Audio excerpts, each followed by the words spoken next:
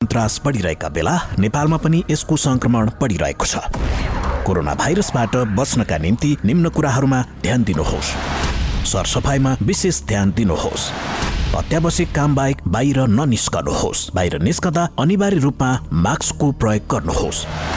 सकेसम्म भिडभाडमा नजानुहोस्। जानै परे भौतिक दूरी कायम गर्नुहोस्। फोहोर हातले नाक, मुख र आँखा नछुनुहोस्। बाहिरबाट आएपछि अनिवार्य रूपमा साबुन पानीले हात धुनुहोस्। माछा मासु राम्रोसँग पकाएर मात्रै खानुहोस्। हाछ्यौं गर्दा वा खोक्दा नाक र मुख बन्द गर्ने रुमालको प्रयोग गर्नुहोस्। फ्लूको लक्षण देखिए तुरुन्तै चिकित्सकसँग सल्लाह लिनुहोस्। जुलिलो खानेकुरा पर्याप्त मात्रामा खानुहोस्। धूम्रपान र मद्यपान नगर्नुहोस्। सामाजिक सचेतनाका लागि capital FM 92.4 megahertz.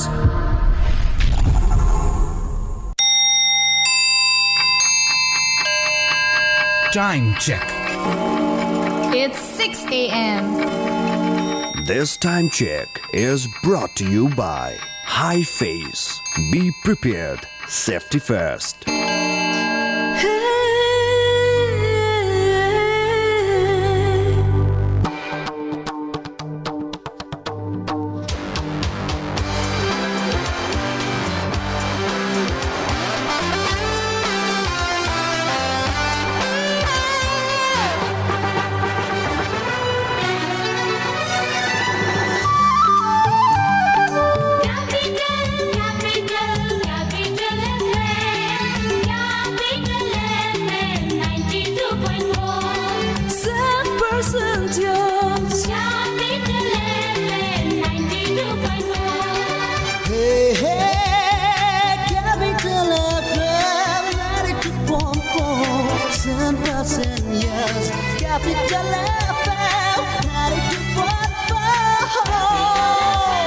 Capital FM 92.4 Saint Percent Use. Capital समाचार. Capital समाचार. Capital समाचार. Capital FM 92.4 MHz मा Capital समाचार.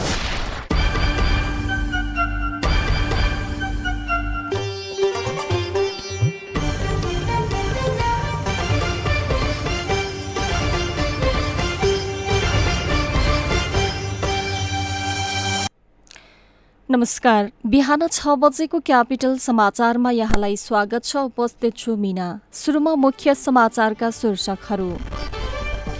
सदस्यता नवीकरण र अधिवेशन प्रक्रिया रोक्ने एमाले नेपाल समूहको माग। एकताको पक्षमा आफू प्रयासरत रहेको वरिष्ठ नेता नेपालको दावी। साउन 25 देखि खोप सप्ताह मनाउन सरकारको निर्णय। सबै नागरिकले पाउने गरी खोपको व्यवस्था गर्न स्वास्थ्य समितिको सुझाव। आगामी 5 महिनामा करिब 2 लाख नयाँ संक्रमित थपिने स्वास्थ्य मन्त्रालयको प्रक्षेपण। लुम्बिनी प्रदेश सभाको विशेष अधिवेशन आह्वान। माओवादी केन्द्रकी सांसद विमला कुमारी खत्रीलाई बन्धक बनाउन मुख्यमन्त्री पोखरेलको संलग्नता रहेको विपक्षीको आरोप। अफगानिस्तानमा सुरक्षा कारबाहीमा परि थप 274 तालिबानी लडाकु मारिए। अमेरिकाको टेक्सासमा आप्रवासी चढेको भ्यान दुर्घटना हुँदा 10 जनाको मृत्यु, अन्य 20 जना घाइते। र त्रिकोणात्मक सिरिजका लागि राष्ट्रिय क्रिकेट टोलीको बन्द प्रशिक्षण सुरु। पैसा डी पैसा डी पैसा डी पैसा डी पैसा डी पैसा पैसा तिर्न डी पैसा पैसा पाउन डी पैसा बिजुलीको बिल तिर्न टेलिफोनको शुल्क भर्न केवल मोबाइल रिचार्ज गर्न प्लेन फिल्मको टिकट किन्न एक कौलामै युटिलिटी भर्न।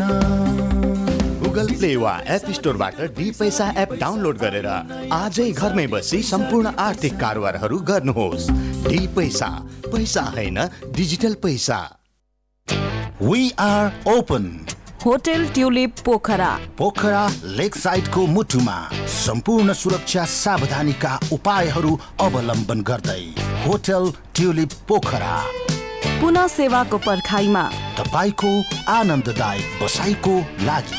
Make your reservation now. Dial 061445745985601141.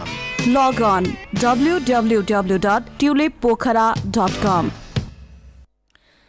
संघीय राजधानी काठमाडौँबाट प्रसारण भइरहेको क्यापिटल समाचार काठमाडौँमा क्यापिटल एफएम 92.4 मेगाहर्ज, गण्डकी प्रदेशमा रेडियो सारंगी 93.8 मेगाहर्ज, प्रदेश 1 मा रेडियो सारंगी 11.3 मेगाहर्ज र सप्तरंगी एफएम 11.6 मेगाहर्ज सहित देशभरका विभिन्न 35वटा रेडियो स्टेशनबाट एकैसाथ सुनिरहनु भएको छ।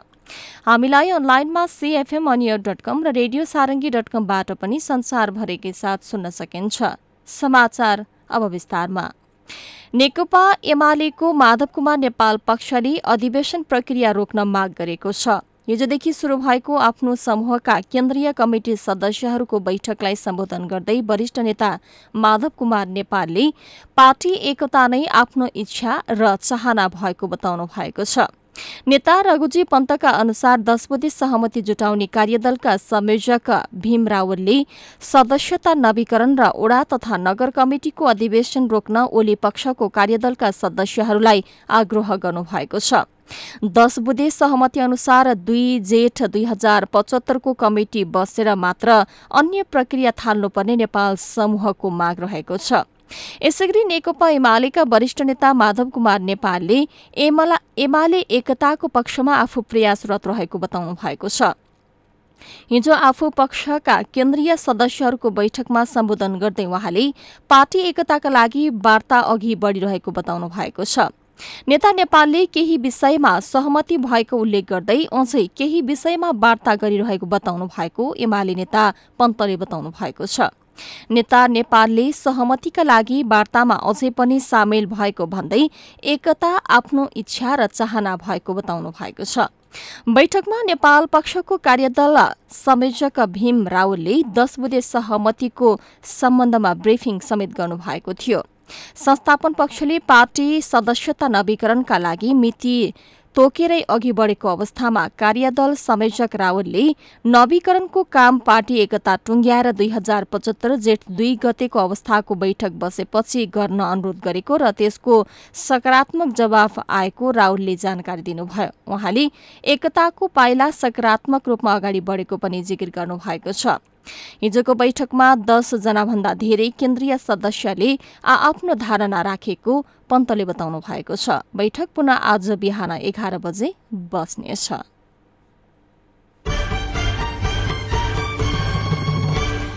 नेपाली कांग्रेसका वरिष्ठ नेता रामचन्द्र पौडेल पक्षले 14औं महाधिवेशन सार्ने चालबाजी मान्य नहुने निष्कर्ष निकालेको छ। पार्टीको वैधानिकता संकटमा पर्ने स्थिति रहेकाले महाधिवेशन समयमै गराउन सभापति शेरबहादुर देउवालाई पौडेल समूहले ध्यानाकर्षण गराएको छ। हिजो चाक्सीबारी स्थित नेता प्रकाशमान सिंहको निवासमा बसेको बैठकले 23 भदौभित्र अधिवेशन नगराए पार्टीमा अन्य विकल्पको खोजी हुने निष्कर्ष निकालेको वरिष्ठ नेता रामचन्द्र पौडेलले बताउनु भएको छ। महाधिवेशन सुनिश्चित गर्न 2 दिनभित्र क्रियाशील सदस्यताको विवाद टुंग्याउनु पर्ने पौडेलको भनाइ छ। क्रियाशील सदस्यताको विवाद टुंग्याउने जिम्मा 3 शीर्ष नेतालाई दिइएको छ। पार्टी संवैधानिक संकटमा फँसेकाले महाधिवेशनको विकल्प नभएको पौडेल समूहको निष्कर्ष छ। भदौमा महाधिवेशन नगराए पार्टीको वैधानिकता जोगाउन विशेष महाधिवेशन हुनुपर्ने पौडेल समूहको निर्णय छ। पौडेलले समयमा महाधिवेशन नगराए भदौबाट देउबा सभापति नहुने पनि चेतावनी दिनुभएको छ। जनता समाजवादी पार्टी नेपालका अध्यक्ष उपेन्द्र यादवले पार्टीबाट अलग भएका नेता तथा कार्यकर्ताहरूलाई पार्टीमा फर्कन आह्वान गर्नुभएको छ। अध्यक्ष यादवले हिजो एक विज्ञप्ति जारी गर्दै उक्त कुराको आह्वान गर्नुभएको हो। जारी विज्ञप्तिमा जसपाका सम्पूर्ण शुभचिन्तक समर्थक सदस्य तथा पार्टीका विभिन्न तहमा कार्यरत रहेका सम्पूर्ण नेता तथा कार्यकर्ताहरू पार्टीको झण्डामुनि एकताबद्ध हुन उहाँले आग्रह गर्नुभएको छ। अध्यक्ष यादवले एकीकृत हुनका लागि रत्तीभर पनि विचलित नहुन अपील गर्नुभएको छ। उहाँले प्रतिगामी शक्तिहरू षड्यन्त्रपूर्ण ढंगले जसपा विरुद्ध लागेर फटाउन र राज गरिरहेको नीति अनुरूप सक्रिय रहेको उल्लेख गर्नुभएको छ।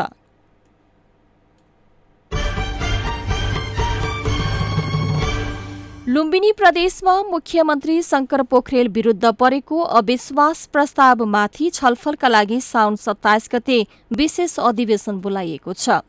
प्रदेश सभा सचिवालयले हिजो एक सूचना जारी गर्दै प्रदेश प्रमुख अमिक शेरचनले आगामी साउन 27 गते दिउँसो 1 बजे विशेष अधिवेशन आह्वान गरेको जानकारी गराएको छ। गत साउन 18 गते नेपाली कांग्रेस, नेकपा माओवादी केन्द्र, जनता समाजवादी पार्टी र राष्ट्रिय जनमोर्चाका 34 जना सांसदले मुख्यमन्त्री पोखरेल विरुद्ध प्रदेश सभामा अविश्वासको प्रस्ताव दर्ता गराएका थिए। उनीहरूले उक्त अविश्वास प्रस्तावमाथि छलफल गर्न प्रदेशसभाको विशेष अधिवेशन पनि बोलाउन प्रदेश प्रमुख समक्ष माग गरेका थिए। यसैगरी लुम्बिनी प्रदेशका विपक्षी गठबन्धनले मुख्यमन्त्रीकै निर्देशनमा सांसदलाई बन्धक बनाएको घटनाको निन्दा गरेका छन्। माओवादी केन्द्रकी सांसद विमला कुमारी खत्री ओलीलाई साउन 15 गते मुख्यमन्त्री शंकर पोखरेलको निर्देशन र एमाले प्रमुख सचेतक भूमिश्वर ढकालको प्रत्यक्ष संलग्नतामा घरबाटै अपहरणको शैलीमा मुख्यमन्त्री निवासमा पुर्याएर 5 दिनसम्म बन्धक बनाएर राखेको भन्दै गठबन्धनले विज्ञप्ति जारी गर्दै कानूनी उपचारको माग गरेको छ। कांग्रेस प्रमुख सचेतक फकरुद्दीन खान, माओवादी केन्द्रका प्रमुख सचेतक तुलाराम घरते मगर, जसपाका उपनेता सुमन शर्मा रायमाझी र राष्ट्रिय जनमोर्चाका तारा जेसीले विज्ञप्ति जारी गर्दै सरकारकै नेतृत्वले अपहरण जस्ता आपराधिक घटनामा संलग्न हुनुले लोकतन्त्र नै धरापमा पर्ने खतरा रहेको बताएका छन्।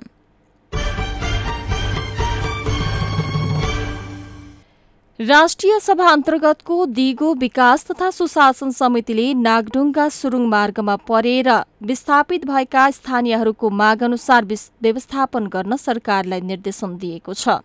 समितिको हिजो बसेको बैठकले नागढुङ्गा सुरुङ मार्गमा जग्गा सम्बन्धी विषय मिलाउनु पर्ने देखिएको भन्दै तत्कालीन भाउ अनुरूप विस्थापितहरूलाई व्यवस्थापन गर्न निर्देशन दिएको छ। समितिले काठमाडौँ जिल्ला प्रमुख जिल्ला अधिकारी, मालपोत र नापी कार्यालयलाई चन्द्रागिरी नगरपालिकासँग समन्वय गरी समस्या समाधान गर्न र समितिलाई प्रगति प्रतिवेदन सहित 3 हप्ताभित्र पेश गर्न पनि निर्देशन दिएको छ। समिति बैठकले नागढुङ्गा सुरुङ मार्ग निर्माणको कार्य गर्ने मजदूर लगायत राष्ट्रिय गौरवका आयोजनाहरूमा काम गर्ने मजदूरहरूलाई खोपका लागि पहल गर्न पनि निर्देशन दिएको छ। त्यस्तै बैठकले वैदेशिक रोजगारीमा जाने व्यक्तिहरूका लागि कोभिड-19 विरुद्धको खोपको अविलम्ब व्यवस्था गर्न स्वास्थ्य तथा जनसंख्या मन्त्रालयलाई निर्देशन दिएको छ। स्वास्थ्य तथा जनसंख्या राज्यमन्त्री उमेश श्रेष्ठले असोज महिनासम्म 1,05,00,000 डोज खोप उपलब्ध हुने बताउनु भएको छ। प्रतिनिधि सभा अन्तर्गतको शिक्षा तथा स्वास्थ्य समितिको बैठकमा उहाँले जापानबाट 8 लाख र भुटानबाट 3 लाख डोज खोप आइतबारसम्म आउने जानकारी दिँदै साउन 25 गतेदेखि 32 गतेसम्म खोप सप्ताह मनाउने बताउनु भएको छ। व्यवस्थापन पक्षलाई ध्यान दिँदै काठमाडौँमा 150 खोप केन्द्र, ललितपुरमा 77 र भक्तपुरमा 38 खोप केन्द्र पुर्याइएको राज्यमन्त्री श्रेष्ठले बताउनु भएको छ। जनगुनासोलाई सम्बोधन गर्दै सबै जिल्लाहरूबाट क्यूआर कोड सहित सर्टिफिकेट दिने व्यवस्था मिलाइएको पनि उहाँले बताउनु भएको छ। त्यस्तै शिक्षा तथा स्वास्थ्य समितिले कोभिड-19 विरुद्धको खोप सबै नागरिकले लगाउन पाउने गरी व्यवस्था गर्न सरकारलाई सुझाव दिएको छ। यसैगरी समितिले तोकिएको लक्षित समूहलाई खोप दिन पनि सरकारको ध्यान आकर्षण गराएको छ। अग्रपंक्तिका काम गर्ने मजदूर, श्रमिक, व्यवसाय, शिक्षक, विद्यार्थी लगायतलाई प्राथमिकतामा राख्न पनि समितिले सरकारलाई सुझाव दिएको छ। त्यसैगरी कोभिड-19 को तेस्रो लहर आउन सक्नेमा सचेत हुँदै आईसीयू, अक्सिजन, भेन्टिलेटर र जनशक्ति थप गर्ने सम्बन्धमा स्वास्थ्य मन्त्रालयले गम्भीरतापूर्वक लिनुपर्ने पनि समिति सभापति जयपुरी घरतीले बताउनुभयो। स्वास्थ्य मन्त्रालयका प्रवक्ता डाक्टर कृष्ण प्रसाद पौडेलले अबको 5 महिनामा 1,93,856 नयाँ संक्रमित थपिने सम्भावना रहेको पनि बताउनु भएको छ। त्यसमध्ये 9,693 जनालाई सघन उपचार कक्ष आईसीयू आवश्यक पर्न सक्ने सम्भावना रहेको उहाँले बताउनु भएको छ। क्यापिटल समाचारमा अब एकैछिन ब्रेकको पालो। काका, ई चिया लिनुस्। गाह्रो नमान बुहारी, चिया खुवाउने नै भए यो चिया बनाएर ल्याऊ। काकाले चियापत्ती साथमै लिएर हिँड्नु भएको छ। कुन चिया हो काका? केटीको ग्रिन टी। यसले क्यान्सर, हृदयघात हुनबाट बचाउँछ, प्रेसर र सुगरका बिरामीलाई पनि उपयुक्त हुन्छ अनि बुढ्यौलीपनलाई पनि रोक्छ र शरीरलाई सधैँ स्वस्थ, स्फूर्त अनि जवान राख्छ। ल त्यसो भए तिमीले बनाएको चिया फिर्ता। आजदेखि हामी पनि कञ्चनजङ्घा टी स्टेटद्वारा उत्पादित ग्रिन टी नै सेवन गरौँ। स्वदेशी उत्पादन स्वस्थ वर्धक ग्रिन टी सधैँ प्रयोग गरौँ। स्वदेशी उत्पादनलाई प्रोत्साहन गरौँ। Marketing of organic and natural agricultural product. सम्पर्क Baskota group of industries private limited, Kathmandu. Phone 01 44 79 122। पोखराको लागि सम्पर्क 98 560 30 8 58। स्वदेशी उत्पादनलाई प्रोत्साहन गरौँ। के तपाईमा 3 दिनदेखि 100 डिग्री भन्दा बढी ज्वरो, रुगा खोकी, श्वास प्रश्वास, पखाला लाग्ने, टाउको र शरीर दुख्ने मध्ये कुनै एक वा एक भन्दा बढी लक्षण देखिएको छ? त्यस्तो लक्षण कोभिड-19 को निमोनिया हुन सक्छ। त्यस्तो लक्षण देखिएमा चिकित्सक वा स्वास्थ्य कर्मीको परामर्शमा जाऊ। चिकित्सक वा स्वास्थ्य कर्मीको परामर्शमा मात्रै उपचार विधि अवलम्बन गरौँ। कोभिड-19 बाट आफू, आफ्नो परिवार र समुदायलाई बचाउन अनिवार्य मास्क प्रयोग गरौँ। सामाजिक दूरी पूर्ण रूपमा पालना गरौँ। धेरै जना भेला हुने ठाउँमा आफू नजाऊ र अरूलाई पनि नजान प्रोत्साहित गरौँ। मिची मिची साबुन पानीले 1 मिनेटसम्म हात धौँ। आफ्नो अमूल्य जीवन डर, त्रास र चिन्तामा होइन, सावधानी अपनाएर आफू बचौँ र अरूलाई रोग सार्नबाट बचाऊ। प्रदेश सरकार, आन्तरिक मामिला तथा कानून मन्त्रालय, संचार रजिस्ट्रारको कार्यालय, बागमती प्रदेश। ल रतुवा, अब अरू केही पाउँदैनस्, रक्षा चाहिँ तेरी भई। मलाई रक्षा मात्र होइन काकु, पूजा पनि चाहिन्छ एभ्रीडे। होइन के भन्दैछ है रक्षा? यो पूजा पनि? को पूजा? रक्षालाई सोध्नै पर्दैन, उसलाई सब थाहा छ। हो काकु, मलाई पनि पूजा त चाहिन्छ है चाहिन्छ। राम राम राम राम, के सुन्दैछु म? यो सुन्ने कुरा होइन काकु, आने कुरा हो के। पेट पूजा तयारी चाउचाउ, जहाँ भोक हुन्छ त्यहाँ पेट पूजा हुन्छ। कुरा बुझ्नु भयो नि काकु, पेट पूजा गर्नु परिगो, ल्याउनु परिगो, सकिगो नि। अब हरेक पेट पूजा चौचौको प्याकेटमा पाइने पेट र पूजाको जोडी मिलाउनुहोस् र पाउनुहोस् एक प्याकेट पेट पूजा चाउचौ सित्तैमा। साउजी, एउटा रियो जुस दिनुस् न। ल, यो नयाँ जुस खानुहोस्। 180 ml 25 रुपैयाँमा ठग्ने? मलाई 200 ml रियो जुस नै दिनुस्। तपाईलाई पनि ठग्ला है। रियो 200 ml रु 25 मात्र।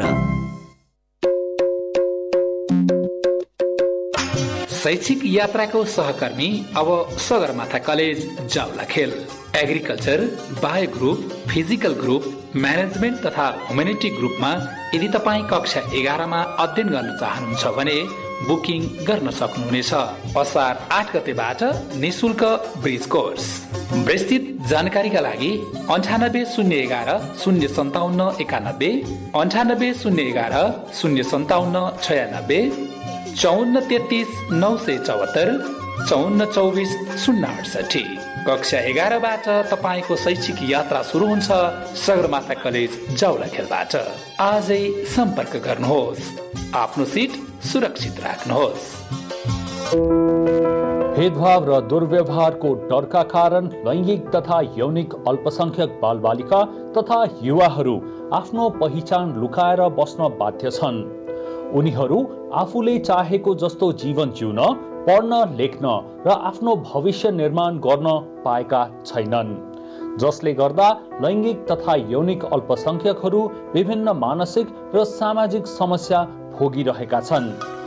तर यो स्थिति हामीले परिवर्तन गर्न सक्छौं।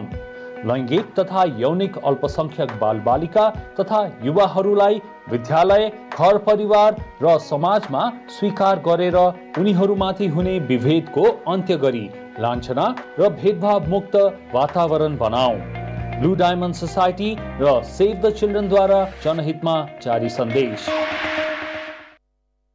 ब्रेकपछि पुनः स्वागत छ। अब बाँकी समाचार। नेपाल विद्युत प्राधिकरणले लामो समयदेखि विवादमा फँसेको डेडिकेटेड तथा ट्रङ्क लाइनको महसुल विवाद समाधानका लागि पुनरावलोकनमा आउन उद्योगी तथा व्यवसायहरूलाई आग्रह गरेको छ। ऊर्जा, जलस्रोत तथा सिंचाई मन्त्रालयको निर्देशनपछि उद्योगी तथा व्यवसायीहरूलाई छलफलमा बोलाएको प्राधिकरणले पुनरावलोकनमा आउन वा विद्युत नियमन आयोगमा जान सुझाव दिएको छ।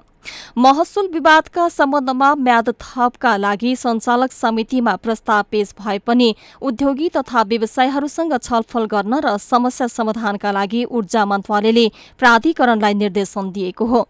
महसुल सम्बन्धमा विवाद भएको खण्डमा प्राधिकरणको नियमावली अनुसार प्राधिकरणमा नै पुनरावलोकन समिति गठन हुने व्यवस्था रहेको छ। सो समितिले विवाद समाधानका लागि पहल गर्न सक्छ, तर विवाद भएको कुल महसुलको 100% रकम नै जम्मा गर्नुपर्ने प्रावधान आफूहरूका लागि अमिल्दो भएको उद्योगी व्यवसायीहरूले बताएका छन्। विकास तथा प्रविधि समितिले पुनर्निर्माण हुन बाँकी रहेका कार्यहरू निर्धारित समयभित्र सम्पन्न गर्न सरकारलाई निर्देशन दिएको छ। हिजो सिंहदरबारमा बसेको प्रतिनिधि अन्तर्गतको विकास तथा प्रविधि समितिले पुनर्निर्माण हुन बाँकी रहेका कार्यहरू निर्धारित समयभित्र सम्पन्न गर्न र बजेटको कार्य अघि बढाउन नेपाल सरकार, प्रधानमन्त्री तथा मन्त्री परिषदको कार्यालय र अर्थ मन्त्रालयलाई निर्देशन दिएको हो। समितिले 2072 सालको महाभूकम्पबाट क्षति भएका राष्ट्रिय सम्पदा तथा पूर्वाधारहरू पुनर्निर्माण गर्ने जिम्मेवारी पाएको राष्ट्रिय पुनर्निर्माण प्राधिकरणबाट पुनर्निर्माणमा उल्लेख्य भूमिका निर्वाह गरेको भन्दै धन्यवाद समेत व्यक्त गरेको छ।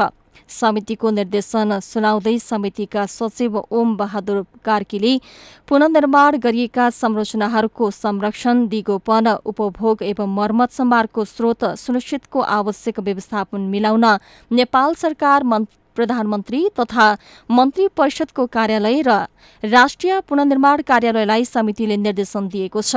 त्यसैगरी राष्ट्रिय पुनर्निर्माण प्राधिकरणका प्रमुख कार्यकारी अधिकृत सुशील गेवालीले 1179 वटा स्वास्थ्य संस्था मध्ये 33 वटा स्वास्थ्य संस्था जग्गा लगायतका कारणले बन्न नसकेको तर 751 वटा स्वास्थ्य संस्था पुनर्निर्माण भइसकेको बताउनु भएको छ।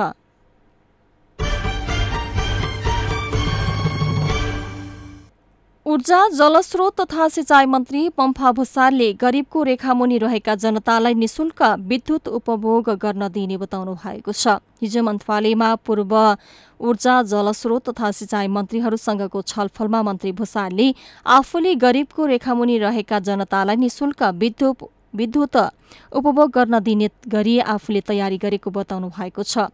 विद्युतको घरेलु उपभोग जसले बढी गर्छ उसलाई विद्युत महसुल पनि कम गर्ने गरी आफूले तयारी गरिरहेको उहाँले बताउनुभयो।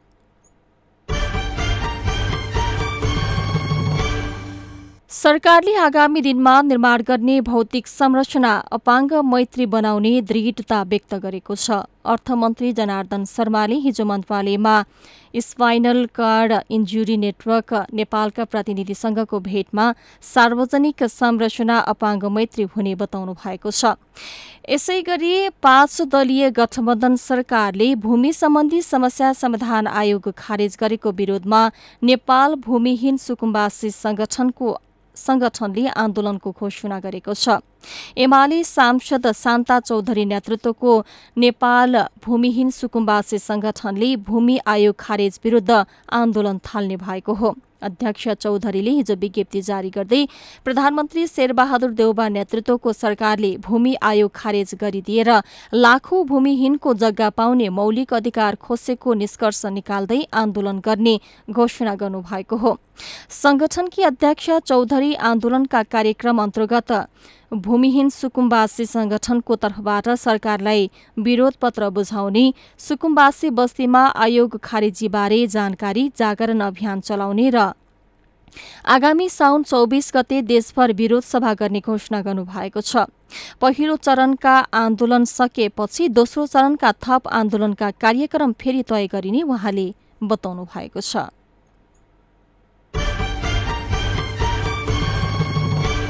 सरकारले अनलाइनबाट पनि विद्युतीय खोप प्रमाणपत्र दिन सुरु गरेको छ। स्वास्थ्य तथा जनसङ्ख्या मन्त्रालयले हिजोदेखि क्यूआर कोड सहितको विद्युतीय खोप प्रमाणपत्र दिन सुरु गरेको हो। मन्त्रालयले विद्युतीय खोप प्रमाणपत्र प्राप्त गर्नका लागि अनलाइन तथा राष्ट्रिय आयुर्वेद अनुसन्धान तथा तालिम केन्द्र कृतिपुरमा आवश्यक कागजात पेश गर्न अनुरोध गरेको छ। मन्त्रालयले खोप प्रमाणपत्र लिनका लागि सक्कल राहदानी, सक्कल खोप कार्ड, हालै खिचिएको 1 प्रति पासपोर्ट साइजको फोटो, राहदानीको फोटोकपी, खोप कार्डको फोटोकपी जस्ता कागजातहरू पेश गर्न आग्रह गरेको छ। यसैगरी 3 दिनभित्र विदेश जानेहरूले भिजा र टिकटको फोटोकपी पेश गर्न पनि मन्त्रालयले आग्रह गरेको छ।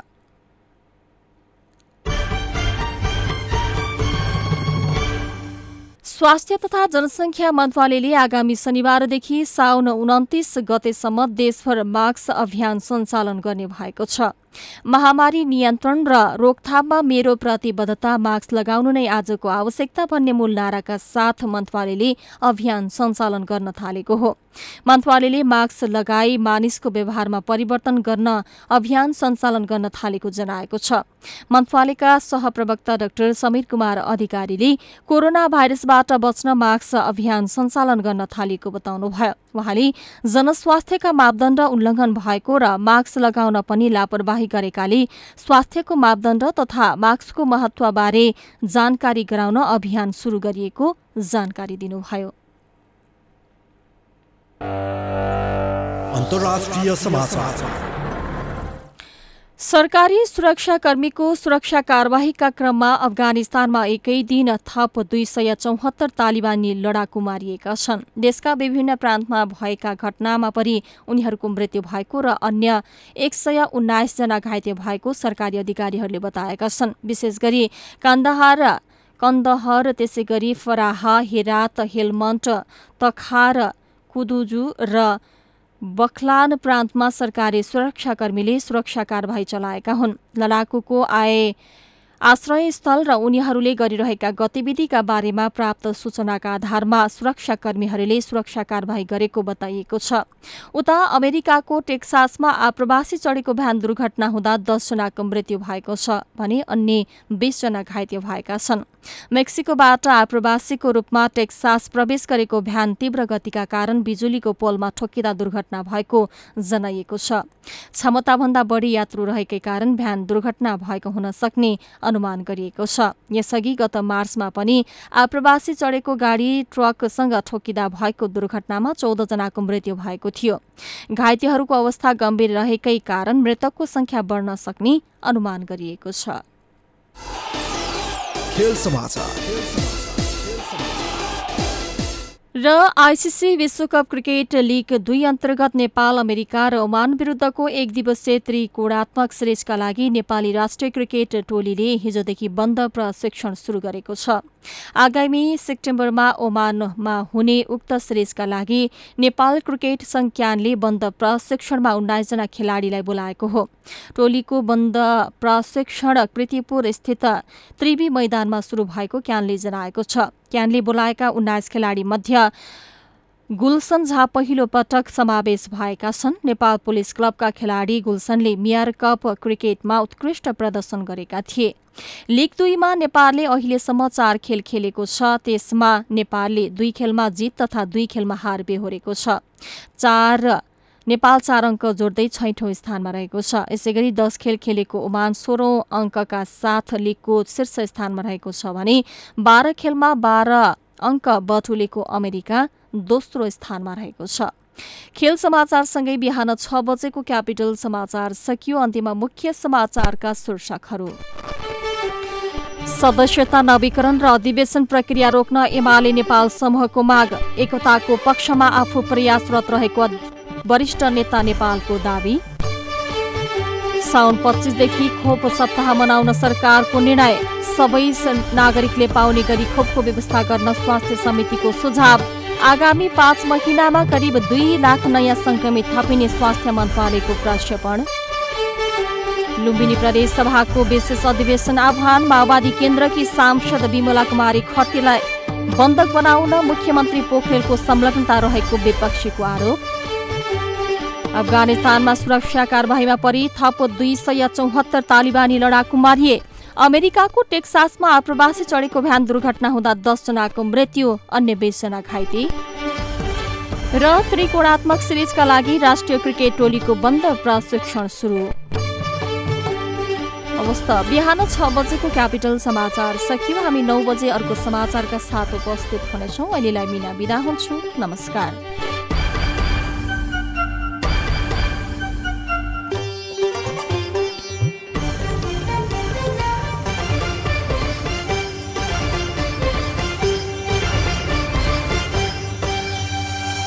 ए रोक्नुहोस् सर, कागज पत्र बोक्नु भएको छ? कागज चाहिँ छ, पत्र चाहिँ लेख्न बाँकी छ सर। तपाईँ ट्राफिक प्रहरीसँग मजाक गर्ने? होइन, मैले कागज पत्र बोकेको छैन नि सर। अनि किन नबोक्या त? खासमा मेरो कागज पत्र नि सर पानीमा लत्र्याक्क भिजेर फत्र्याक्क परेछ, त्यसैले घाममा सुकाउन राखेको छु। चेकिङबाट बच्न त लाखौं बहाना निस्किन्छ, तर सर्वोत्तम सिमेन्टको चेकिङबाट बच्ने चान्स नै छैन, किनकि यसले एक्सरे प्रविधिद्वारा सिमेन्टको गुणस्तर परीक्षण गर्छ र बनाउँछ निर्माण अझ बलियो। सर्वोत्तम सिमेन्ट, सर्वोत्तम मजबुती। रंगाऊ है रंगाऊ, रंगाऊ है रंगाऊ, सारा घर खुशीले रंगाऊ। पशुपति पेन्ट्सकै रंगले आफ्नो संसार सजाऊ। रंगाऊ है रंगाऊ। पशुपति पेन्ट्स, खुसीका रङहरू। जिन्दगीको हर पलमा बसेको छ कहीँ खुसी, कहिले हर क्षण हाँसिरहन्छ, कहिले छ निराशाको। जिन्दगीको हर पलमा बसेको छ कहीँ खुसी। क्विक्स खोल्नुहोस्, बाँड्नुहोस् यसलाई, बाँड्नुहोस् हरदम खुसी। क्विक्स चिज बल्स, बार्नुहोस् क्विक्स, बार्नुहोस् खुसी, बाँड्नुहोस् हरदम खुसी। लकडाउनको बेला घरेलु वा महिला हिंसा हुन सक्छ। आफूमाथि महिला हिंसा भएमा वा समुदायमा आफ्नो छरछिमेकी वा कहीँ हिंसाको शंका भएमा राष्ट्रिय महिला आयोगको हेल्पलाइन 1145 र नेपाल प्रहरीको कन्ट्रोल नम्बर 100 मा तुरन्त खबर गर्नुहोस्। Nepal red cross society Lalitpur जिल्ला शाखाबाट जनहितका लागि जारी सन्देश।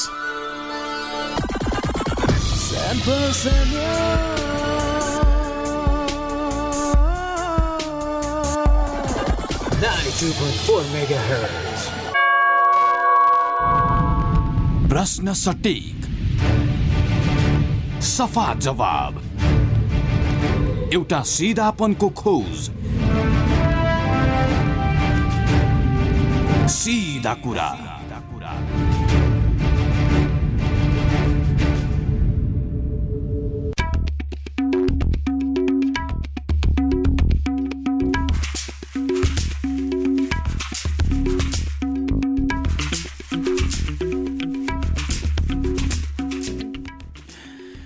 नमस्कार, कार्यक्रम सीधा कुरामा स्वागत छ। म कृष्ण तिमल सिन्हा।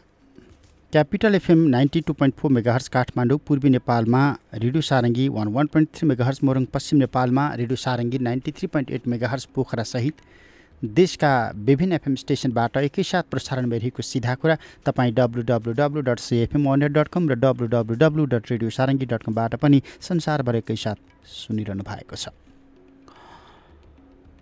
श्रोता, आज हामी कोरोना महामारीको चर्चा गर्छौँ। कोरोना महामारीको तेस्रो लहर, जुन महामारी यो मानव सभ्यताले सम्पूर्ण विश्वले सन् 2019 को अन्त्यबाट सामना गर्यो, त्यसै कारण पनि यसको नाम कोभिड-19 राखियो। तर हामी अहिले सन् 2021 मा छौँ। सन् 2021 को पनि मध्यमा आइपुग्दा समेत कोरोनाको कहर विभिन्न लहरमा चलिराखेको छ र नयाँ नयाँ भेरिएन्टहरू विश्वका विभिन्न मुलुकमा पुष्टि भइराखेका छन् र नयाँ नयाँ खालका स्वास्थ्य समस्या, मानवीय समस्याहरू देखिराखेको अवस्था छ। हामीसँग खुल्ला सिमाना छ। हामीसँग पर्याप्त स्वास्थ्य सतर्कता छैन, हामीसँग पर्याप्त स्वास्थ्य पूर्वाधार छैन, हामीसँग पर्याप्त सचेतना छैन, हामी लापरवाही गरिराखेका छौँ। अनि हामीले कोरोनाको पहिलो र दोस्रो लहर सामना गर्दै गर्दा त्यसका लागि दीर्घकालीन रूपमा पूर्वाधारहरू बनाउन सकेका छैनौँ।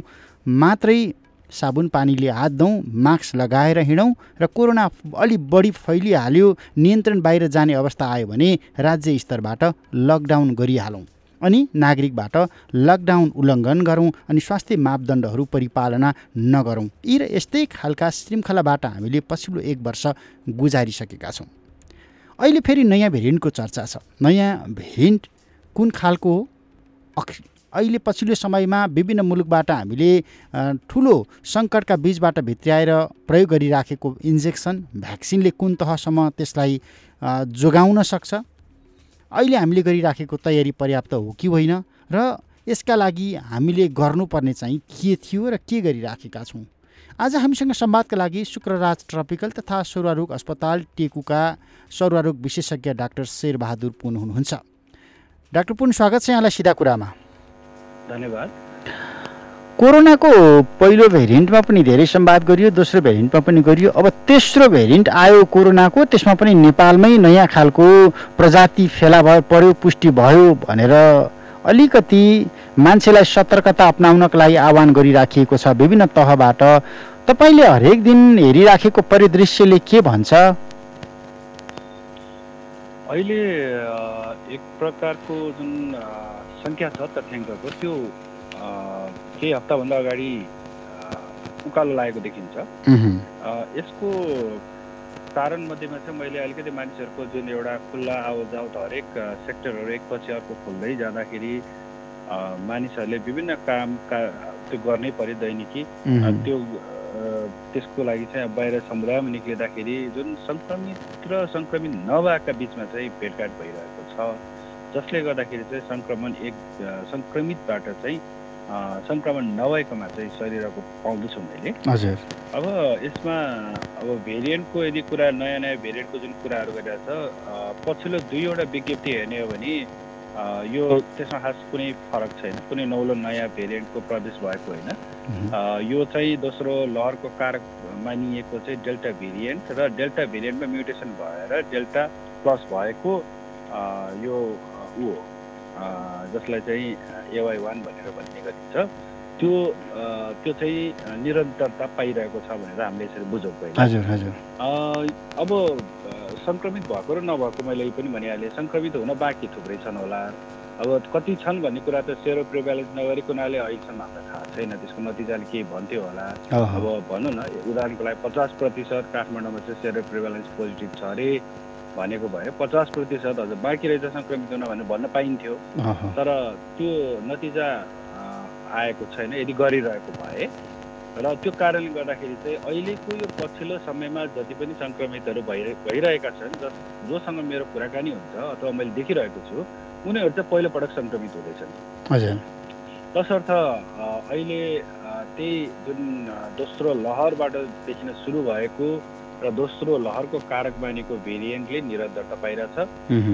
अब आगामी दिनमा म्युटेसन हुन्छ हुँदैन यो त अब हामीले नजिकबाट निहाल्नै पर्छ, तर अहिलेको जुन भेरिएन्ट छ त्यो दोस्रो लहरबाट निरन्तरता पाएको छ र अहिले जुन सङ्क्रमित छ उनीहरू लगभग त्यो बेलामा सङ्क्रमित हुनबाट बचेकाहरू अथवा नभएकाहरू नै बढी मात्रामा बिरामी भएका छन्। र ती सङ्क्रमित मध्येमा जसले अझ भ्याक्सिन लगाएको छैन तिनीहरू चाहिँ अस्पताल भर्ना हुने जुन एउटा सम्भावना छ त्यो चाहिँ बढेर गएको छ र त्यस्तै व्यक्तिहरू नै भर्ना भएको चाहिँ देख्दछु।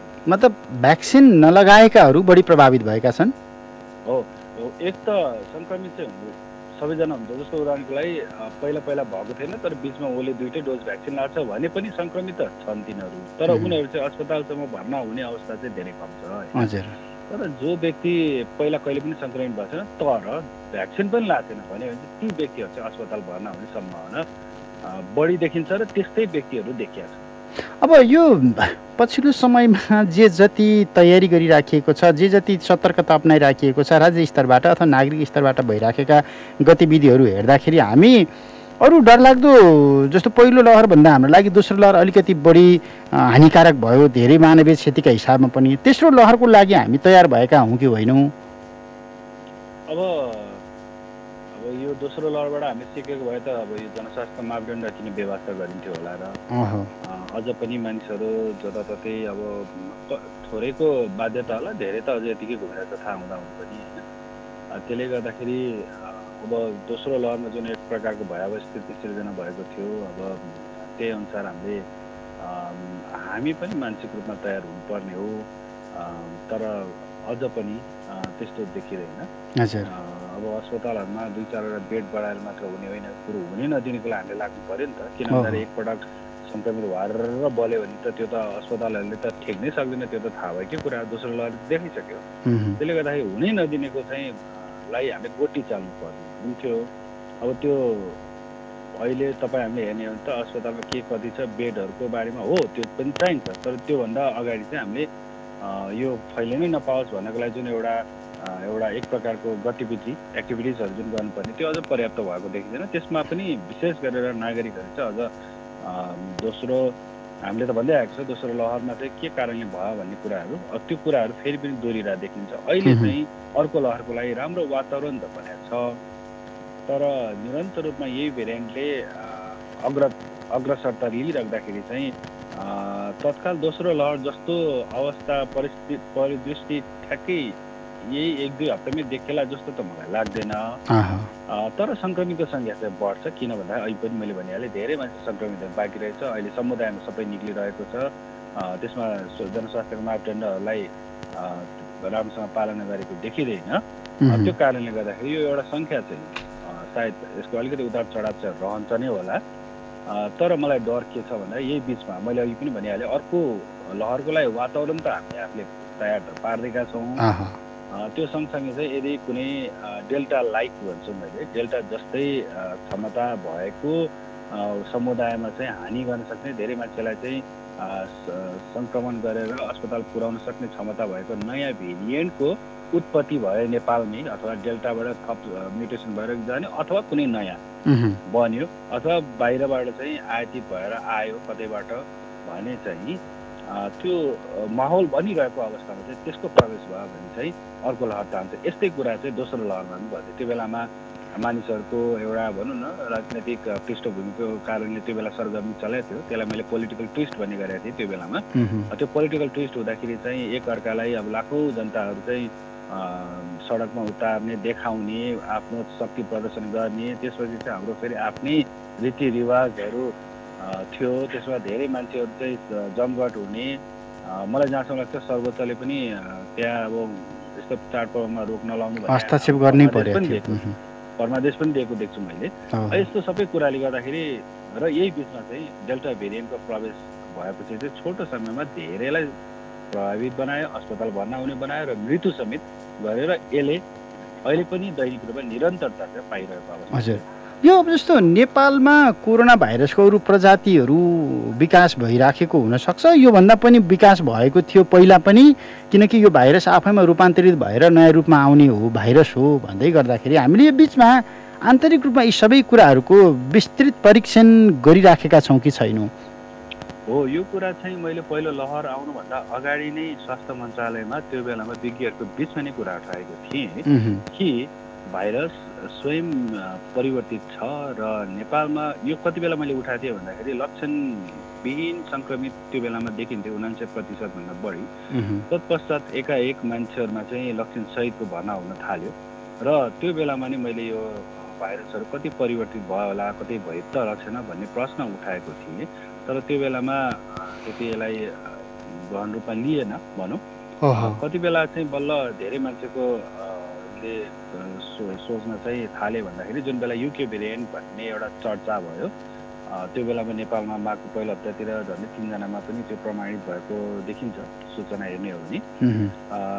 अनि त्यसपछि मात्रै यो भेरिएन्टहरूको कुराहरू भयो। मैले चाहिँ बारम्बार यो उठाएको छु कि हामीले हाम्रो आफ्नै पनि यस्तो खालको जुन प्रविधि छ त्यो चाहिँ अब स्थापना गर्नु पर्यो, राख्नु पर्यो, जनशक्तिहरू तयार पार्नु पर्यो, ताकि नमुनाहरू सङ्कलन गर्दै केही दिनको अन्तराल या हप्ताको अन्तरालमा हामीले कतै नयाँ खालको भेरिएन्टहरूको विकास भइरहेको छ कि नेपालभित्रै अथवा बाहिरबाट आयातित भएर आएको छ कि छुट्याउन सकिन्छ नि त्यो त त्यस्तो खालको चाहिँ हुनु पर्यो र यो किन गर्नु पर्यो भन्ने पनि म भन्छु। किन गर्नु पर्यो भन्दाखेरि चाहिँ यसबाट चाहिँ अब आगामी दिनहरूमा कुनै नौलो कुनै भनौँ ए भन्ने एउटा भेरिएन्ट नयाँ आयो देख्यो अरे मानव त्यो देख्यो भने त्यो कति शक्तिशाली छ त्यो कति छिटो फैलिन सक्ने क्षमता भएको छ यस्तो अनुसन्धान हामीले गर्न सके पनि हामी कतै गएर चाहिँ वैज्ञानिकहरूसँग छलफल गर्न सक्थ्यौँ। यसले चाहिँ एउटा एक प्रकारको रणनीतिहरू बनाउन सहज हुन्थ्यो भने अर्को महत्त्वपूर्ण कुरो भनेको हामीले जुन प्रयोगहरू गरिरहेको भ्याक्सिन छ त्यसलाई कसरी कतिको चुनौती दिन सक्छ भन्ने कुरा पनि अर्को महत्त्वपूर्ण हुन्छ। यसरी चाहिँ र यति मात्र होइन यो यसको लागि कोरोना भाइरसको लागि मात्र फाइदा होइन कि आगामी दिनमा देखिन सक्ने नयाँ नयाँ भाइरसको चुनौतीसँग चाहिँ सामना गर्न चाहिँ यो जिनोम सिक्वेन्सिङ अथवा भेरिएन्टहरू अथवा भनौँ भाइरसको जुन एउटा जिन छ त्यसमा के कस्तो परिवर्तन आएको छ भनेर हेर्नलाई चाहिँ सहयोगी सिद्ध हुन्छ। तर अब न त भइरहेको होला काम त्यही पनि हामीलाई चाहिँ यो धेरै अगाडि चाहिन्थ्यो होला भन्ने मलाई लाग्छ।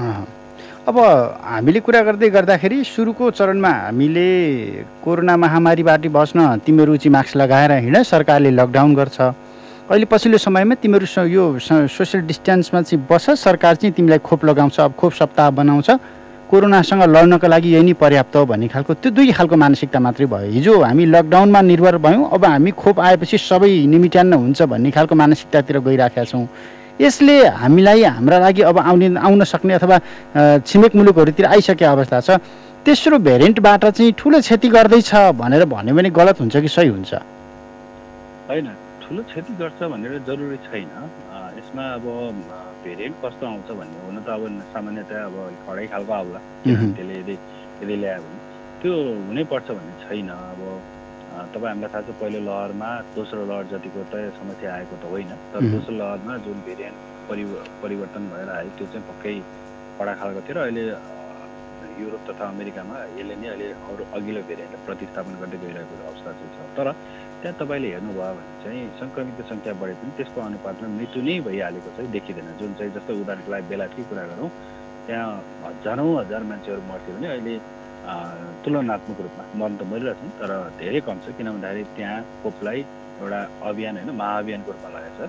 म चाहिँ के भन्छु भन्दा नेपालमा खोपमा सबैको अर्जुन दृष्टि हुनैपर्छ त्यो खोप जति सक्दो धेरै र सबैलाई लगाइदिनुपर्छ तर सुरक्षित तरिकाले लगाइदिनुपर्छ। मैले अहिले धेरै मान्छेहरूसँग चाहिँ के एउटा पाइरहेको छु भने सङ्क्रमितहरूमा कि उहाँहरू चाहिँ खोप केन्द्रमा गएर सङ्क्रमित भएर फर्केका छन्। अब जुन खोपले चाहिँ आफूलाई बचाउँछ भनेर गयो त्यहीँ जाँदाखेरि नै सङ्क्रमण फैलिन्छ भन्यो भने त के मतलब भयो? अब यसरी नै फैलेर पनि मान्छेको मृत्यु भएको पनि देखाएको छु मैले। अब यो कारणले गर्दाखेरि यो खालको अवस्था चाहिँ पहिलो दोस्रो लहरको सुरुवातीमा नि भएको मैले त्यो बेलामा पनि भनेको थिएँ धेरै मान्छेहरू सङ्क्रमित त्यहाँबाट भइरहेछ। यही कुरा चाहिँ अहिले पनि दोहोरिरहेको छ। अब यसमा चाहिँ धेरै ठुलो खुल्ला ठाउँहरूमा चाहिँ अलिकति दूरी कायम गरेर लगाइदिनु पायो भने चाहिँ यस्तो सङ्क्रमण फैलिन सक्ने सम्भावना धेरै कम भएर जान्छ। अब यस्तो छ कि त्यो तपाईँहरूले लगाइरहेको ठाउँ सानो छ अनि त्यहाँ हुलमुल एकअर्कासँग चाहिँ अब टाँसेर बसेको छ। अब त्यसमा फेरि अब कुराकानी हुन्छ अलिकति यता उता यस्तो उता दायाँ बायाँ नधकाल यस्तो यस्तो कुराहरू भइहाल्छ अथवा चिनेको छ भने झन् आफ्नो पारिवारिक कुरा झन् बढेर जाने होला त्यस्तो ठाउँमा भनेपछि चाहिँ ती ठाउँहरूमा चाहिँ लक्षणविहीन सङ्क्रमितहरूले चाहिँ अरूलाई सारिरहेको अवस्था छ। किनभने घ्याङ र घुम खोकेर त आउँदैन उनीहरू अब पक्कै पनि उनीहरू सङ्क्रमित छन् तर त्यो लक्षण नदेखिने खालको सङ्क्रमितहरू बढी छन्। र अहिलेको चाहिँ डेल्टा भेरिएन्ट चाहिँ कस्तो छ अचम्मको के छ भन्दाखेरि चाहिँ भाइरल लोड चाहिँ बढी हुन्छ। अहिले पनि मैले धेरैको सुन्यो भने सिटी भ्यालु धेरैको चाहिँ अब 12देखि 15-14-15भन्दा खासै माथि देख्दिनँ मैले। यो एउटा सङ्केत हो र यो एउटा सङ्केत मैले अरू पनि के भन्दै थिएँ भन्दाखेरि अमेरिकामा गरेको अनुसन्धानले चाहिँ डेल्टा भेरिएन्टबाट सङ्क्रमित भएकाहरूमा खोप दुइटै लगाएका अथवा नलगाएका दुवैमा उत्तिकै चाहिँ भाइरल लोड देखिएको छ। अर्थात् यसरी भन्नु कि खोप लगाएकाहरूमा अब अलिकति जटिल अवस्था नहोला तर उसले चाहिँ फैलाउनलाई चाहिँ एउटा माध्यमको रूपमा चाहिँ काम गरिरहेको छ भन्ने कुरामा विश्वास गरिएको छ अमेरिकामा पनि। त्यो भएको हुनाले चाहिँ अब खोप अहिले लगाए तापनि हामीले जनस्वास्थ्यको मापदण्डहरूलाई निरन्तरता दिनुपर्छ। हामीले खोपले गर्दाखेरि चाहिँ अब अस्पताल भर्ना हुने सम्भावनालाई कम गराउँछ। त्यसपछि अस्पताल भर्ना हुने सम्भावना कम भएपछि त्यहाँ ठाउँहरू बढी हुन्छ र जो चिकित्सक हुन्छ उसले ठाउँ पाउँछ र जनशक्ति पनि सकेसम्म अब हेर्न पाउन सक्ने सम्भावना बढेर जान्छ र यसरी गऱ्यो भने चाहिँ मृत्यु हुने सम्भावनालाई हामीले कम गराउन सक्छ भन्ने त्यो उद्देश्यका साथ चाहिँ खोप अगाडि बढ्छ। यहाँनिर त्यस्तो हामीले कोरोना अल्फा भेरिएन्टको कुराबाट सुरु गरेका थियौँ सुरुमा यो बहस सुरुका दिनहरूमा। त्यसपछि कोरोना डेल्टा भेरिएन्टको कुराहरू हामीले गरिराखेका छौँ। अब अहिले कोरोना डेल्टा प्लसको कुरा गर्दै गर्दा यसको सङ्क्रमण दर चाहिँ कतिको फरक छ, स्पिड चाहिँ कतिको फरक छ? अब म चाहिँ त्यति अझ पनि कन्भिन्स किन छैन भन्दाखेरि तपाईँ हामीले पहिलो र दोस्रो विज्ञप्ति हेरौँ स्वास्थ्य मन्त्रालयको अघिल्लो दुईवटा अस्ति एउटा निकाल्यो त्योभन्दा अगाडि त्यो दुईवटा हेर्ने हो भने चाहिँ त्यो जुन डेल्टा प्लस भनेर नाम दिएछ जसलाई हामीले AY1 भन्छौँ अथवा K417N भन्छौँ त्यो सब्स्टिट्युसन भएको त्यो परिवर्तन भएको जिन। अब यदि त्यसलाई हेर्ने हो भने चाहिँ यो जुन सङ्ख्या मैले सङ्ख्याको मात्र कुरा गरेँ त्यो बेलामा 9वटा देखेको थियो भने पछिल्लो पटक 3वटा देखेको थियो। भनेपछि यदि केही गरी यो डेल्टा प्लस भन्ने चाहिँ अझ सङ्क्रमित थियो छिटो फैलिने यसको क्षमता थियो भने त 9वटाको ठाउँमा त 18वटा देखिनु पर्ने हो नि त अथवा त्योभन्दा बढी देखिनु पर्ने हो नि त। तर किन घट्यो त? अधिकांश सबै डेल्टा भेरिएन्ट छ अनि तीनवटा चाहिँ डेल्टा प्लस छ भनेको छ। तर पहिला चाहिँ डेल्टा प्लस 9वटा थियो होइन। त्यसले गर्दाखेरि चाहिँ डेल्टा प्लस उत्तिकै यसको माउ भेरिएन्ट भनौँ डेल्टा भेरिएन्ट जत्तिकै चाहिँ अथवा त्योभन्दा खतरा छ जस्तो चाहिँ यो दुईवटाबाट लाग्दैन। यद्यपि मेरो एउटा चाहिँ भनाइ के छ भन्दाखेरि त्यो जुन एउटा नमुना ल्याएछ त्यो सङ्ख्या चाहिँ अलिक कमै हो हुन होला। अब धेरै महँगो प्रविधि यताउता भन्ला तर त्यही कारणले गर्दा त हाम्रो नेपालमा आफ्नै त्यो प्रविधि चाहियो भनेर भनेको कारण पनि त्यही हो। अब अन्त्यमा यो सम्भावित जोखिमसँग जुझ्नका लागि हामीले आजका दिनसम्म यो 19को अन्त्यबाट आजका दिनसम्म बनाएका पूर्वाधार उत्पादन गरेको जनशक्ति व्यवस्थापन गरेका सेवा र सुविधाहरूले तपाईँ स्वास्थ्य कर्मीहरूको मनोबल चाहिँ कतिको बढाएको छ यो तपाईँहरूकै कुरा गर्दा है अन्त्यमा? अब मैले मेरो कुरा गर्दाखेरि त खै हामी त एकदम सामान्य तयार छौँ त्यो पनि मानसिक रूपमा। किनभने हामीलाई सायद सधैँभरि कुर्नै पर्ने अवस्था थियो। अब अरू अस्पताल छोडे पनि टेकको अस्पतालले कहिले पनि यस्तो कुरामा पछाडि हट्ने कुरै गर्दैन। त्यो कारणले हामी त अब मानसिक रूपमा तयार छौँ र हाम्रो क्षमता जुन छ त्यो क्षमतालाई पनि बढाएर अहिले केही बेडहरू अगाडि बढाइसकेका छौँ। अब त्यो चाहिँ हामीले गर्नुपर्ने कर्तव्य। हामी अब हाम्रो अस्पताल आफैमा एकदम ठुलो अस्पताल होइन वीर अस्पताल जस्तो, तर हामीले गर्नुपर्ने क्षमता त्यो अनुसार चाहिँ हामी छौँ। अझ विशेष गरेर चाहिँ हामी मानसिक रूपमा एकदमै बलियो पनि छौँ जस्तो लाग्छ मलाई अरूभन्दा सायद है। सबैलाई म भन्दिनँ तर हामी त्यस्तो छौँ कि जस्तो लाग्छ। किनभने हाम्रो एउटा हामीलाई पहिले नै थाहा छ कि हाम्रोमा एकदम यो यस्तो खालको ठुलो समस्या आयो भने यहीँ आइपुग्छ भन्ने कुरा। त्यसले गर्दाखेरि अस्पताल हाम्रोमा अब राम्रै छ। हामीले हाम्रो क्षमताभन्दा अझ विस्तार गर्ने कोसिस गरेको र अहिले तयारी अवस्थामा छ र हामी त यसै मानसिक रूपमा तयार छौँ। त्यो कारणले गर्दाखेरि हामी तयार छ। त्यही पनि अब सर्वरोग अस्पताल सानो अस्पताल हो अरूको तुलनामा। भविष्यमा चाहिँ अब यो त एउटा अहिले देखिएको मात्र भयो समस्या। यस्तो त 21औं शताब्दीमा थुप्रै आउला। त्यसको लागि सामना गर्नलाई चाहिँ यो अस्पताल पर्याप्त छैन। मैले फेरि पनि भने सायद म त्यहाँ काम गरेदेखि नै मैले जस्तो छ त्यस्तै नै देख्छु त्यहाँको स्रोत साधनहरू। खास गरी विशेष खासै त्यस्तो परिवर्तन भएको छैन। पछिल्लो समय केही आइसियु थप्यो त्यसलाई नराम्रो त मानिँदैन तर जुन हुनुपर्ने थियो नेपाल अधिराज्यभरिको बिरामीहरू चाहिँ यसले हेरिरहेको अवस्थामा चाहिँ यो एउटा केन्द्रीय अस्पताल रहेको नाताले पनि त्यसमा पनि विशेष गरेर सर्वरोगसँग सम्बन्धित हेर्ने भएको हुनाले बेला बेलामा आउने एउटा ठुलो जुन एउटा महामारी छ अथवा प्रकोपहरू छ त्यसलाई नियन्त्रण र उपचार गर्नको लागि यो दुईटै यो दुईटै काम गर्नुपर्छ जस्तो लाग्छ। अहिलेको लागि त उपचार मात्र बढी फोकस छ त्यसमा, तर नियन्त्रणको पनि उपायहरू यहीँको जो चाहिँ अब यो अस्पतालसँग सम्बन्धित हुनुहुन्छ उहाँहरूले नै। किन भन्दाखेरि जब रोगहरू देखिन्छ तब यसको चाहिँ नियन्त्रण गर्ने उपायहरू पनि त्यहीँबाट निक्लिन्छ होइन। त्यो कारणले गर्दाखेरि चाहिँ अस्पताललाई चाहिँ रोगको उपचार तथा नियन्त्रण अथवा अनुसन्धान यो केन्द्र अथवा यस्तै नामले चाहिँ यसलाई चाहिँ चिनाउनु पर्छ है भन्ने मेरो भनाइ छ। किन भन्दाखेरि हरेक अनुसन्धानले गर्दाखेरि नै तपाईँहरूले कोरोना के हो, कसरी बच्ने र के कस्तो उपचार गर्ने भन्ने जानकारी आइरहेको कारण त्यो त्यसले अनुसन्धानमा चाहिँ आधारित हुनु पर्यो भन्ने कुरा हो। हजुर, हुन्छ। समय र संवादका लागि धन्यवाद। शुक्रराज ट्रपिकल तथा सुरुवारोग अस्पताल टेकुका सुरुवारोग विशेषज्ञ डाक्टर शेरबहादुर पुन। नेपालमा कोरोनाका यति बेला सम्भावित 3वटा प्रजातिहरू छन्, घुमिराखेका छन् भन्ने विशेषज्ञहरूले भनिराखेका छन्। 2020मा देखिएको प्रजाति अहिले पनि छ नेपालमा, जसलाई युके भेरिएन्ट भनियो। भारतबाट आएको डबल म्युटेड पनि भनिराखिएको छ। यी सबै गरेर 3वटा प्रजातिका बीचमा अहिले नेपालीहरू सङ्क्रमणसँग जुधिराखेका छन्। तराईबाट भारतीय प्रजाति बढी भित्रिराखेको छ। पहिले नै काठमाडौँ र पोखरामा बेलायतबाट आएको प्रजाति थियो कि भन्ने एउटा अनुमान थियो र पछिल्लो समयमा त्यसलाई पुष्टि गर्नका लागि विभिन्न खालका अनुसन्धान पनि भए, प्रयोगशाला परीक्षण पनि भए, कतिपयमा पुष्टि पनि भयो।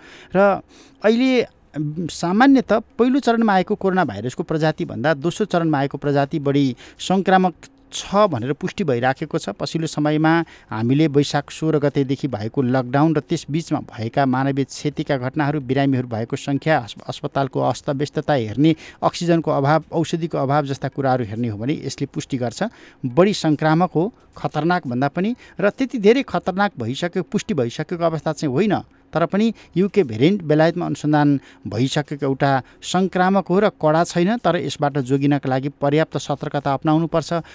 लक्षणविहीन बिरामीहरूबाट अहिले धमाधम कोरोनाको सङ्क्रमण फैलिराखेको छ र यो पछिल्लो समयमा भारतबाट भित्रिएको प्रजाति स्वयं के हो, भारतले नै राम्रोसँग अनुसन्धान गर्न सकिराखेको छैन। खुल्ला सिमाना छ, हामीले त्यहाँबाट ती खालका प्रजातिका बिरामीहरू, सङ्क्रमणयुक्त बिरामीहरूलाई नेपाल आउजाउ गर्न दिइराखेका छौँ। यसले हामीलाई ठुलो प्रभाव पारिराखेको छ र यो बीचमा हामी तेस्रो खालको कोरोनाको अर्को लहर, जसलाई चिकित्सकहरूले AY1 भनेका छन् अथवा बुझ्ने भाषामा भन्दा डेल्टा प्लस नयाँ भेरिएन्टको पुष्टि भइसकेको छ भनिएको छ। नेपालमै कति विकास भयो प्रजाति त्यसको कतै पनि अनुसन्धान भएको छैन। तर पनि पछिल्लो पटक भएको पुष्टि हेर्ने हो भने नेपालमा डेल्टा प्लस आइसकेको छ। कोरोना अल्फा हुँदै कोरोना डेल्टा अनि कोरोना डेल्टा प्लस भनेर तेस्रो चरणमा हामी प्रवेश गर्दै गर्दा हामीले गरिराखेको तयारी, हामीले गरिराखेको लापरवाही, सरकारले गरिराखेको तयारी, सरकारले गरिराखेको लापरवाही, यी तमाम हिसाबले के हामी तेस्रो लहरसँग जुझ्नका लागि तयार छौँ? तेस्रो लहर हाम्रा लागि कतिको घातक हुनसक्छ? मानवीय क्षतिका हिसाबमा हामी त्यसबाट बाहिर निस्कनका लागि के गर्न सकिन्छ, के गर्नुपर्छ? हाम्रो लापरवाही र सरकारको जवाफदेहिता के हो लगायतका सन्दर्भमा जोडिएका थियौँ। समय र संवादका लागि म फेरि पनि डाक्टर शेरबहादुर पुनलाई धन्यवाद दिन्छु। प्राविधिक मित्र सुरेन भण्डारीका साथ म कृष्ण तिमल सिन्हा सिधा कुराबाट बिदा हुन्छु। नमस्ते। गजलुले आँखै छोप्ने के राम्री मेरी माया। नमस्कार, म सुरेश कुमार। तपाईँले क्यापिटल FM 92.4 मेगाहर्ज ट्युन गरिरहनु होला। तिमी मेरो आँखाको नानी